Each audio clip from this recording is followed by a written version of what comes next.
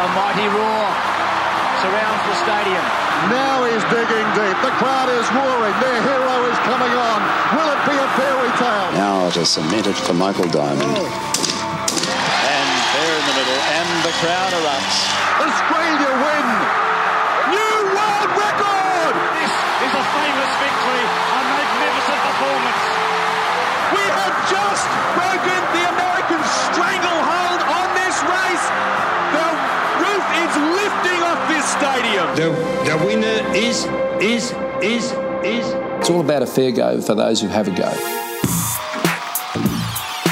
Welcome to the Have a Go podcast, the definitively unofficial podcast of the games of the 32nd Olympiad. My name is Dave Edwards and I'm joined by Dane Eldridge. Mate, the Olympics, they're steeped in tradition, as we all know. There's going to be 339 events at Tokyo 2020. That's across 33 different sports. Back in Rio 2016, there were just 28 sports, so there's 5 new sports around this time, mate. What's doing? Oh, mate, we're getting greedy, aren't we? I mean, there's nothing's good enough for us anymore, and the old meat and veg single discipline events are just now totally off-brand for the world that we live in, aren't they? Yeah. You know, we must pack in everything at all costs, you know, and just having a look at some of the sports here, you'd swear that some of them are chosen by some pretty dodgy focus groups or probably even by an algorithm by the looks of it. You just got to think, like, what is doing here? I mean, is Japan like an Instagram influencer who's just churning out new pieces of content 10 times a day across various social media platforms? Content is king, but can there be too much fucking content, perhaps? Well, of course it is. I mean, there's going to be sports that are just lost in the feed here, aren't they? I mean, people are just going to scroll past, you know, the 100-metre dash or whatever it is they call it these days. It's just gone now. They're just seeking that dopamine hit of, you know, of a triple ollie in the skateboarding or something. And maybe they've gone too far. We are a society that crave new things, new shiny things. But I think there are reasons behind these new sports, and I think it comes down to dollars, as it always does, mate. So, of course, if we look at the broadcast numbers, they're not going up for the IOC. The average broadcast viewer for the Rio 2016 Games was 53 years of age. Wow, okay. And, And in terms of the numbers alone, so between London and Rio, so between 2012 and 2016, there was a 30% decrease in viewers between the all-important 18 and 34-year bracket in that 4-year period. So the IOC's losing viewers, but they've also got old viewers. They need young eyeballs. This is what this is all about, isn't it? It certainly is, and there's some startling numbers right there, mate. And look, it just shows that the IOC is just rolling out, you know, rad new sports like a 40-year-old bloke trying to impress the friends of his new 22-year-old girlfriend. Yeah, you know, the IOC is Jeffrey Edelstein, basically. R.I.P. Right. R.I.P. Jeffrey, yeah, of course. But I mean, you know, but they just always seem to be, you know, just one generational fad behind where they need to be, don't they? They're just a little bit slow off the mark, and that's, you know, we're probably going to have esports and finger spinning by 2028. Well, that's it, mate. I mean? I think that's bit part of it, because like they've got to predict trends, don't they? Because the Olympic Games, they're every 4 years. They're not every year. So they've got to look at that data. They got to, you know, they got to get futurists in. They got to get all these advisors that they need to lean on. I'm just picturing, like, you know, a bunch of 80-year-old white IOC blokes in a boardroom sitting through some glossy presentation, you know, on skateboarding, just embedded clips from Red Bull TV, just pitching them on the potential sponsorship opportunities, endemic brands, like the broadcast dollars. It would just sweep them away. They've obviously bought into it, so it's happening. Oh, of course. I mean, you know, like skateboarding is cool to them now, isn't it? But don't you think as well, mate, we're at the times we're living in, we're obviously in uncertain times. Maybe we should be buttoning down, you know, and just sticking to the things we know. Maybe we just need, you know, 25 new versions of the hurdles. Yeah. You know, I don't know if we should be branching out so radically like we are. That's interesting. Yeah, maybe they could be in for an overcorrection. Exactly, mate. I mean, just like when in politics you go too far to one side, there's always a snapback. So maybe the IOC is asking for that, but we'll see how it goes. They've gone ahead and done it, so it's happening. It's actually not the IOC's most desperate grab, though. I mean, you got to look back to Paris 1900, the second Olympic Games. I think just going back through the records, this was the only Olympics where the delegates or the IOC delegates actually took LSD before they announced the sports that they were going to roll out. Let's just have a listen to this, mate. Live pigeon shooting, and that's not like as in broadcast live. The birds were alive. Yep. Poodle clipping, horse long jump, and horse high jump. Poodle clipping, that sounds like one of those urban myths that got big. Probably was, but let's just run with it. Well, it just sounds like a euphemism. You know what I mean? It's something dirty. Yeah, but then, just to settle things down, they had some hot air ballooning and a swimming obstacle race. So, look, it's just loose even by French standards. You know what I mean? I actually read that in the hurdles, broken telephone poles were used to create the hurdles, like the actual materials from them. And hammer throws during that event actually found their throws stuck in trees. So the trees on the field. So it was like playing park cricket, basically. Yeah, right. So France hadn't sold the poles and wires to China like New South Wales had. No. That's good. These days, I think the hurdles are crafted from 5G cell towers, so we've come a long way. And then you got to look at some other games. So, 2016, so the last games, we had golf and rugby. So more traditional sports. Sorry, mate. Yeah, I think the IOC was just trying to get themselves a corporate box at a Waratahs game by introducing those two. So, pretty odd, but they remain. Yeah, I don't remember those events at all, but apparently there were some great networking opportunities for those who participated there. Also, back in Seoul, 1988, there was 10-pin bowling and table tennis. Yeah, that's sound like a Korean frat party, doesn't it? But, they just wanted to get in the locals. And, again, I don't think 10-pin bowling has remained, but table tennis is a staple. So, well done to Seoul. Yeah, and Sydney 2000, so our games, taekwondo and trampoline. So, yes. Look back at 2000. Every house had a trampoline. It was a simpler time, obviously, back when housing was affordable. So I expect, the sport of trampolining to decline quickly due to the rise of high-density living spaces. Yeah, I would say so. And interestingly as well, mate, I'm pretty sure those events were held on weeknights after school. So as they do to remain to this day. All right, mate, let's get into the sports. Karate. One of Japan's most traditional sports. So, great opportunity to make an insensitive Karate Kid joke at the top, which I won't do. But it is a Japanese martial art. We all know that. It's all about self-defense, counterattacks. It's very technical. It's not the combat sport that we're used to. It's not the kind of UFC, Conor McGregor falling over with a bone shard going through his leg. You won't see much of that. It'll be very technical, it'll be points-based and very traditional. That's right. Yeah. We're probably riding off the Sunday afternoon RSL crowd and the Royd boys coming in for 3 bouts of UFC there, but that's okay. We'll get them next time. There will be some exotic betting options, I think, on karate. Yeah, that's right. And if anything goes wrong at the end, there will be a brawl. So, that's good. But like you said, mate, karate it's all about emphasis on your movement and your character and discipline and all that kind of shit. So it's just like gymnastics or diving. It's it's a subjectively judged sport, so it's open to rorts. Love it. So that's why they've probably brought it in. Yeah, I think there's like 100 different moves, so it's going to be very easy to adjudicate. I'm sure it'll be very simple. Also, it'll be harder to understand than rugby union when there's a penalty at the breakdown. I think they put like a graphic down the bottom of the screen, so I think there's going to be some struggles. Can you guys just pause for a minute while I just check the manual? I think there's 2 disciplines in karate. So kata is demonstrations of forms targeting a virtual opponent. So no physical contact, not even another bloke. You're not even fighting against a bloke. And how good is that for the world we live in these days, mate? You know what I mean? We're all fighting but virtually. Fighting 1 on 0. Yeah. Twitter wars, a virtual opponent. That's right. Let's look at who we got. So Tsunari Yahiro. Apologies if that's not perfectly nailed in terms of the pronunciation. He's Australia's first karate Olympian. So he'll be competing in the 75 kilo Kumite division. He's a veteran. He was born in Japan and moved to Australia at 18 months, and he may be our first karate champion, mate. Fantastic. And look, I haven't followed up much on his progress, but I will be expecting gold. I've actually already ordered my mounted and signed Aussie Karate Gay through 7 Memorabilia. So bring it home. 5th to the 7th of August at the Nippon Budokan, which I assume is some kind of purpose-built venue for karate. Looking forward to that, mate. So let's move on to the next one. So sport climbing. Yes. So sport climbing, don't know much about. I think it's a bit like the show Gladiators when they used to climb the wall there. But so there's 3 disciplines. There's speed climbing, bouldering, and lead climbing. So it's a mixed format sport, a little bit like the triathlon, and highest score across those 3 wins. Yeah, and I've read there that as well there was a water element that was to be included in the sport, but Channel 7 refused to broadcast it because it's too close to being Ninja Warrior.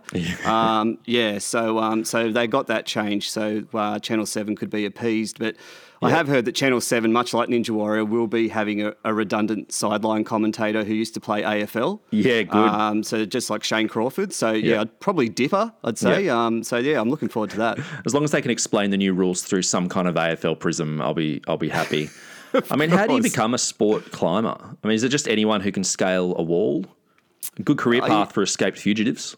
Yeah, well, I was just going to say, like, fleeing incarceration, possibly. I'm not too sure. It's not a circle I move in that much, mate, but it'd be interesting to see the profiles of our athletes. Yeah, well, I mean, I know that, like, hipsters are really into indoor rock climbing. I remember when I was living down in Melbourne. I remember seeing Ronnie Cheng, the comedian, walking out of an indoor rock climbing facility one day. That's not very funny. Not funny at all, no. Comedians shouldn't engage in any kind of physical activity. It's just not funny. No, not at all. Certainly don't look after your body. Hanging from the wall by one hand, telling jokes, I don't want to know about it. So our two main hopes, which we'll pin everything on, are Oceania Mackenzie and Tom O'Halloran. So Oceania's home club is Urban Climb Collingwood, so one of those inner urban indoor rock climbing facilities that I mentioned. So, yeah. Well, I can only imagine how the training's been going in there, and look, it's going to have a very pro-Victorian flavour, mate. And I wonder if they fail to bring back gold, if they'll be blaming Gladys for this one as well. Have that go.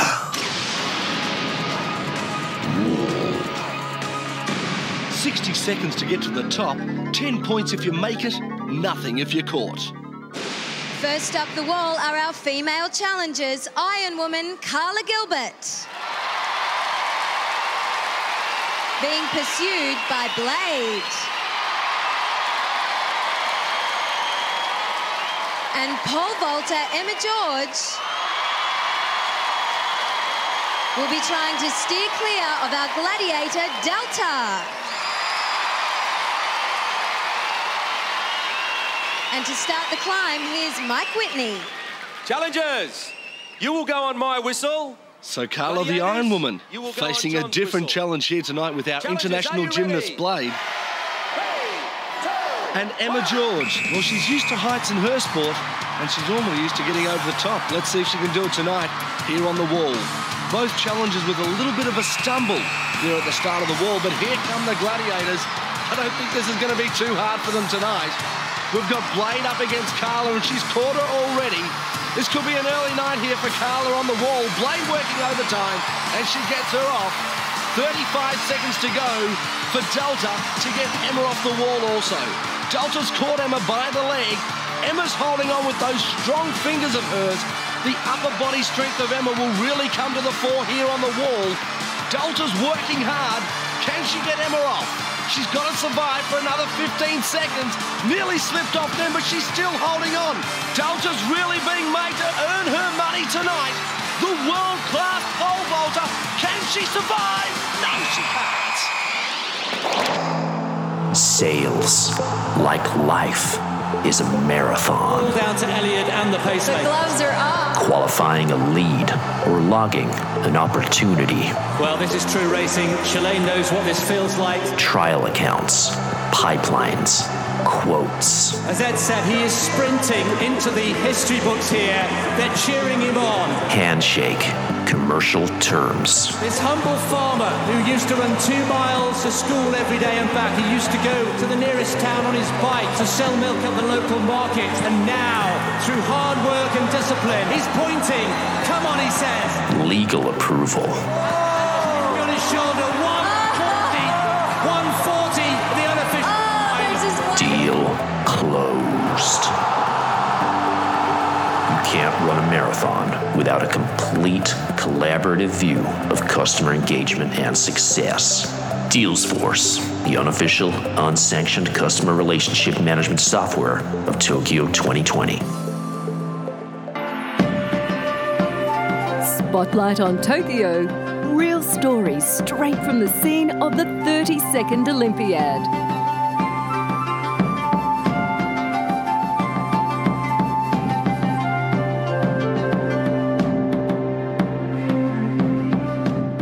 For the past 47 years, Wakabayashi Tetsuya has been running Japan's most famous yakitori stand underneath the train tracks in central Tokyo. My father once served a yakitori to President Gerald Ford in 1974.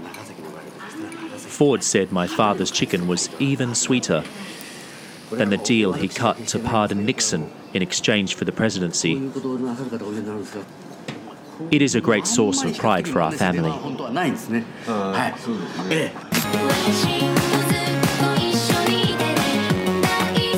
Wakabayashi-san has even adjusted his menu to pay tribute to the IOC's biggest names.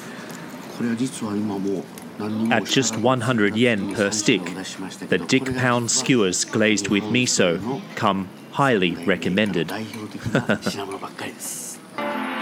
Spotlight on Tokyo. It's all about a fair go for those who have a go. Gentlemen, this is the bunker saved of the manifest. Have a look at the headline.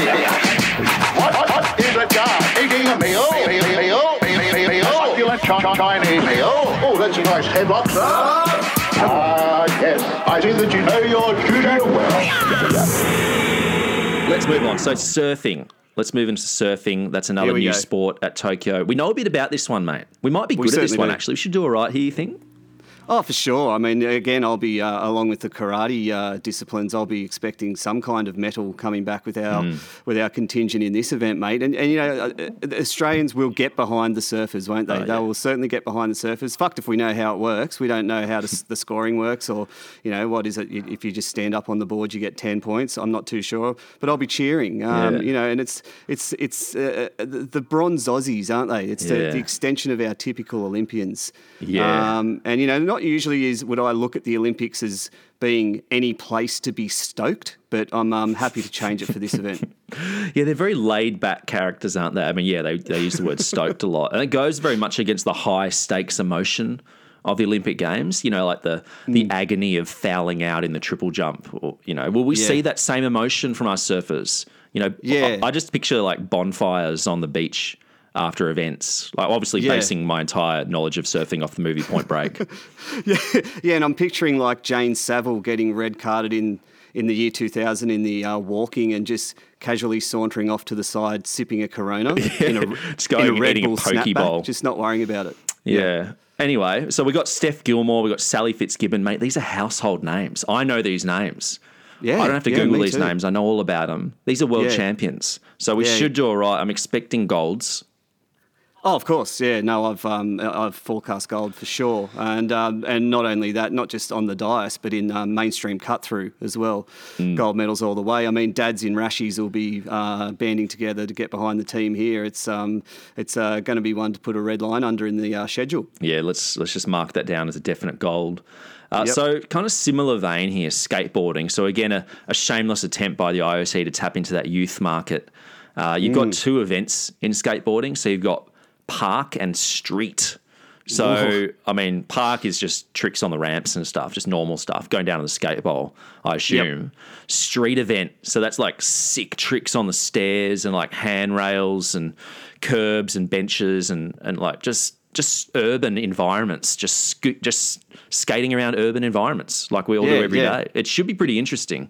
Yeah. I mean, if they can find a spare car park in Tokyo, then it'll be good to see if they can actually hold this event. But look, you know, all jokes aside, mate, they're very skilled, these guys, and again, it's a sport that's judged subjectively. So I did a bit of reading and found out that it's based on stuff like style, amplitude, so sort of height and whatnot, and difficulty, which I'm pretty sure is just basically who can do it without their AirPods falling out.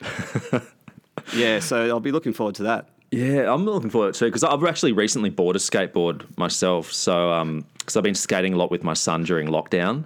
Okay. Like, he's on the scooter and I'm on the skateboard, and we've been playing this game where I pretend to steal my wife's bag, and my son has to chase me with the scooter while I'm skating away on the skateboard. I don't know if this is good parenting. Literally showing him how to rob a woman, but it's fun. We have a good time. In pandemic too, when you should be in lockdown. Yeah. So we've got a lot of athletes in the skateboarding, mate. We've got and they're young too. Listen to these: Kieran Woolley, 17. Yep. Keegan Palmer, 18. Hayley Wilson, 19. Poppy Olsen, 21, and Shane O'Neill. He's obviously the father figure. He's 31. So we're a very young unit. We are. And I mean, Shane, 31 years old, he's really committed to the bit, hasn't he? He's stuck to the fad that he started in his teens, and he's pretty much the last remaining survivor of the Tony Hawk PlayStation era. Yeah. And he's going into the Olympics with a team of people who won't actually know who Tony Hawk is. They probably just think he's a 16-bit computer character. But he's actually a real life person. So, but I also think I noticed that in his profile pic, Shane's wearing cargo shorts. In his official profile pic. But I also think, he's in there probably as a father figure and also probably as someone who's there to do the bottle-o runs for the rest of the team. Yeah. Well, that's good to have that guy around. So these events, they're taking place soon. So 25th of July through till the 5th of August at the Ariake Sports Park. So tune in for that one.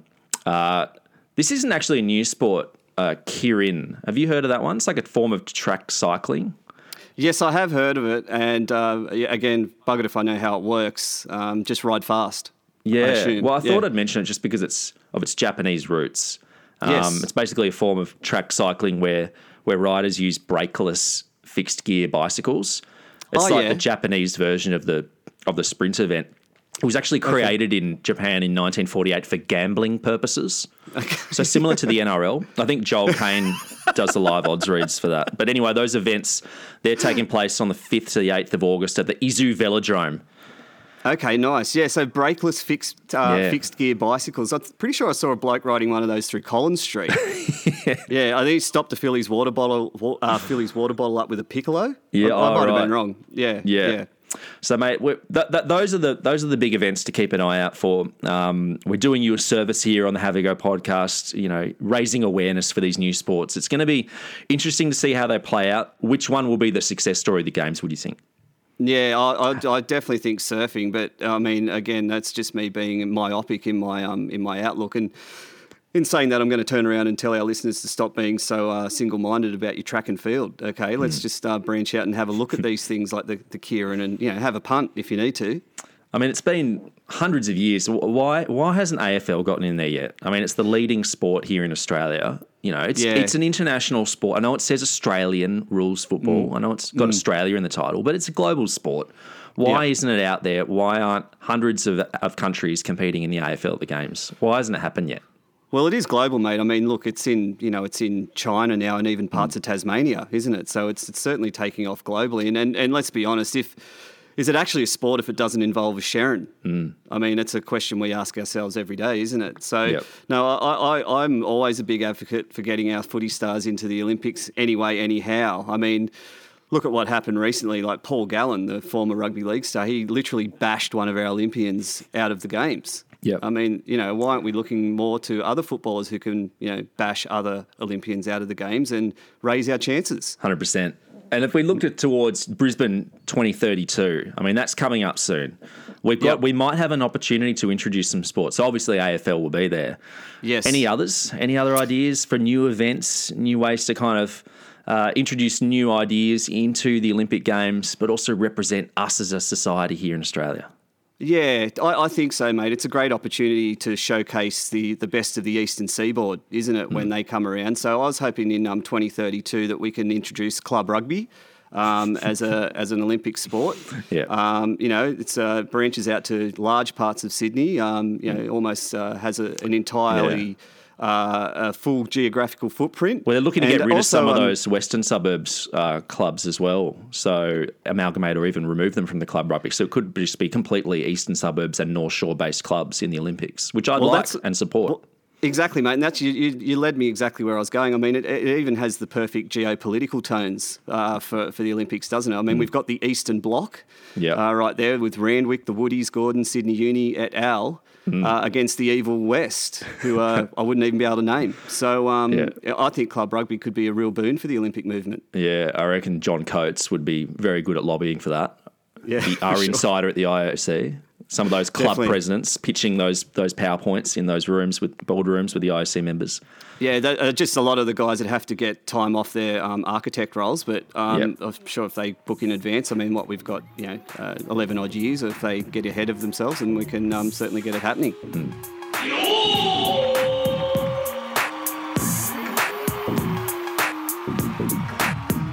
Content blocked by the International Olympic Committee on copyright grounds.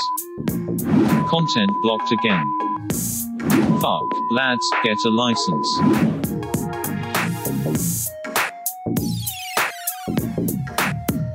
Tokyo! Yeah!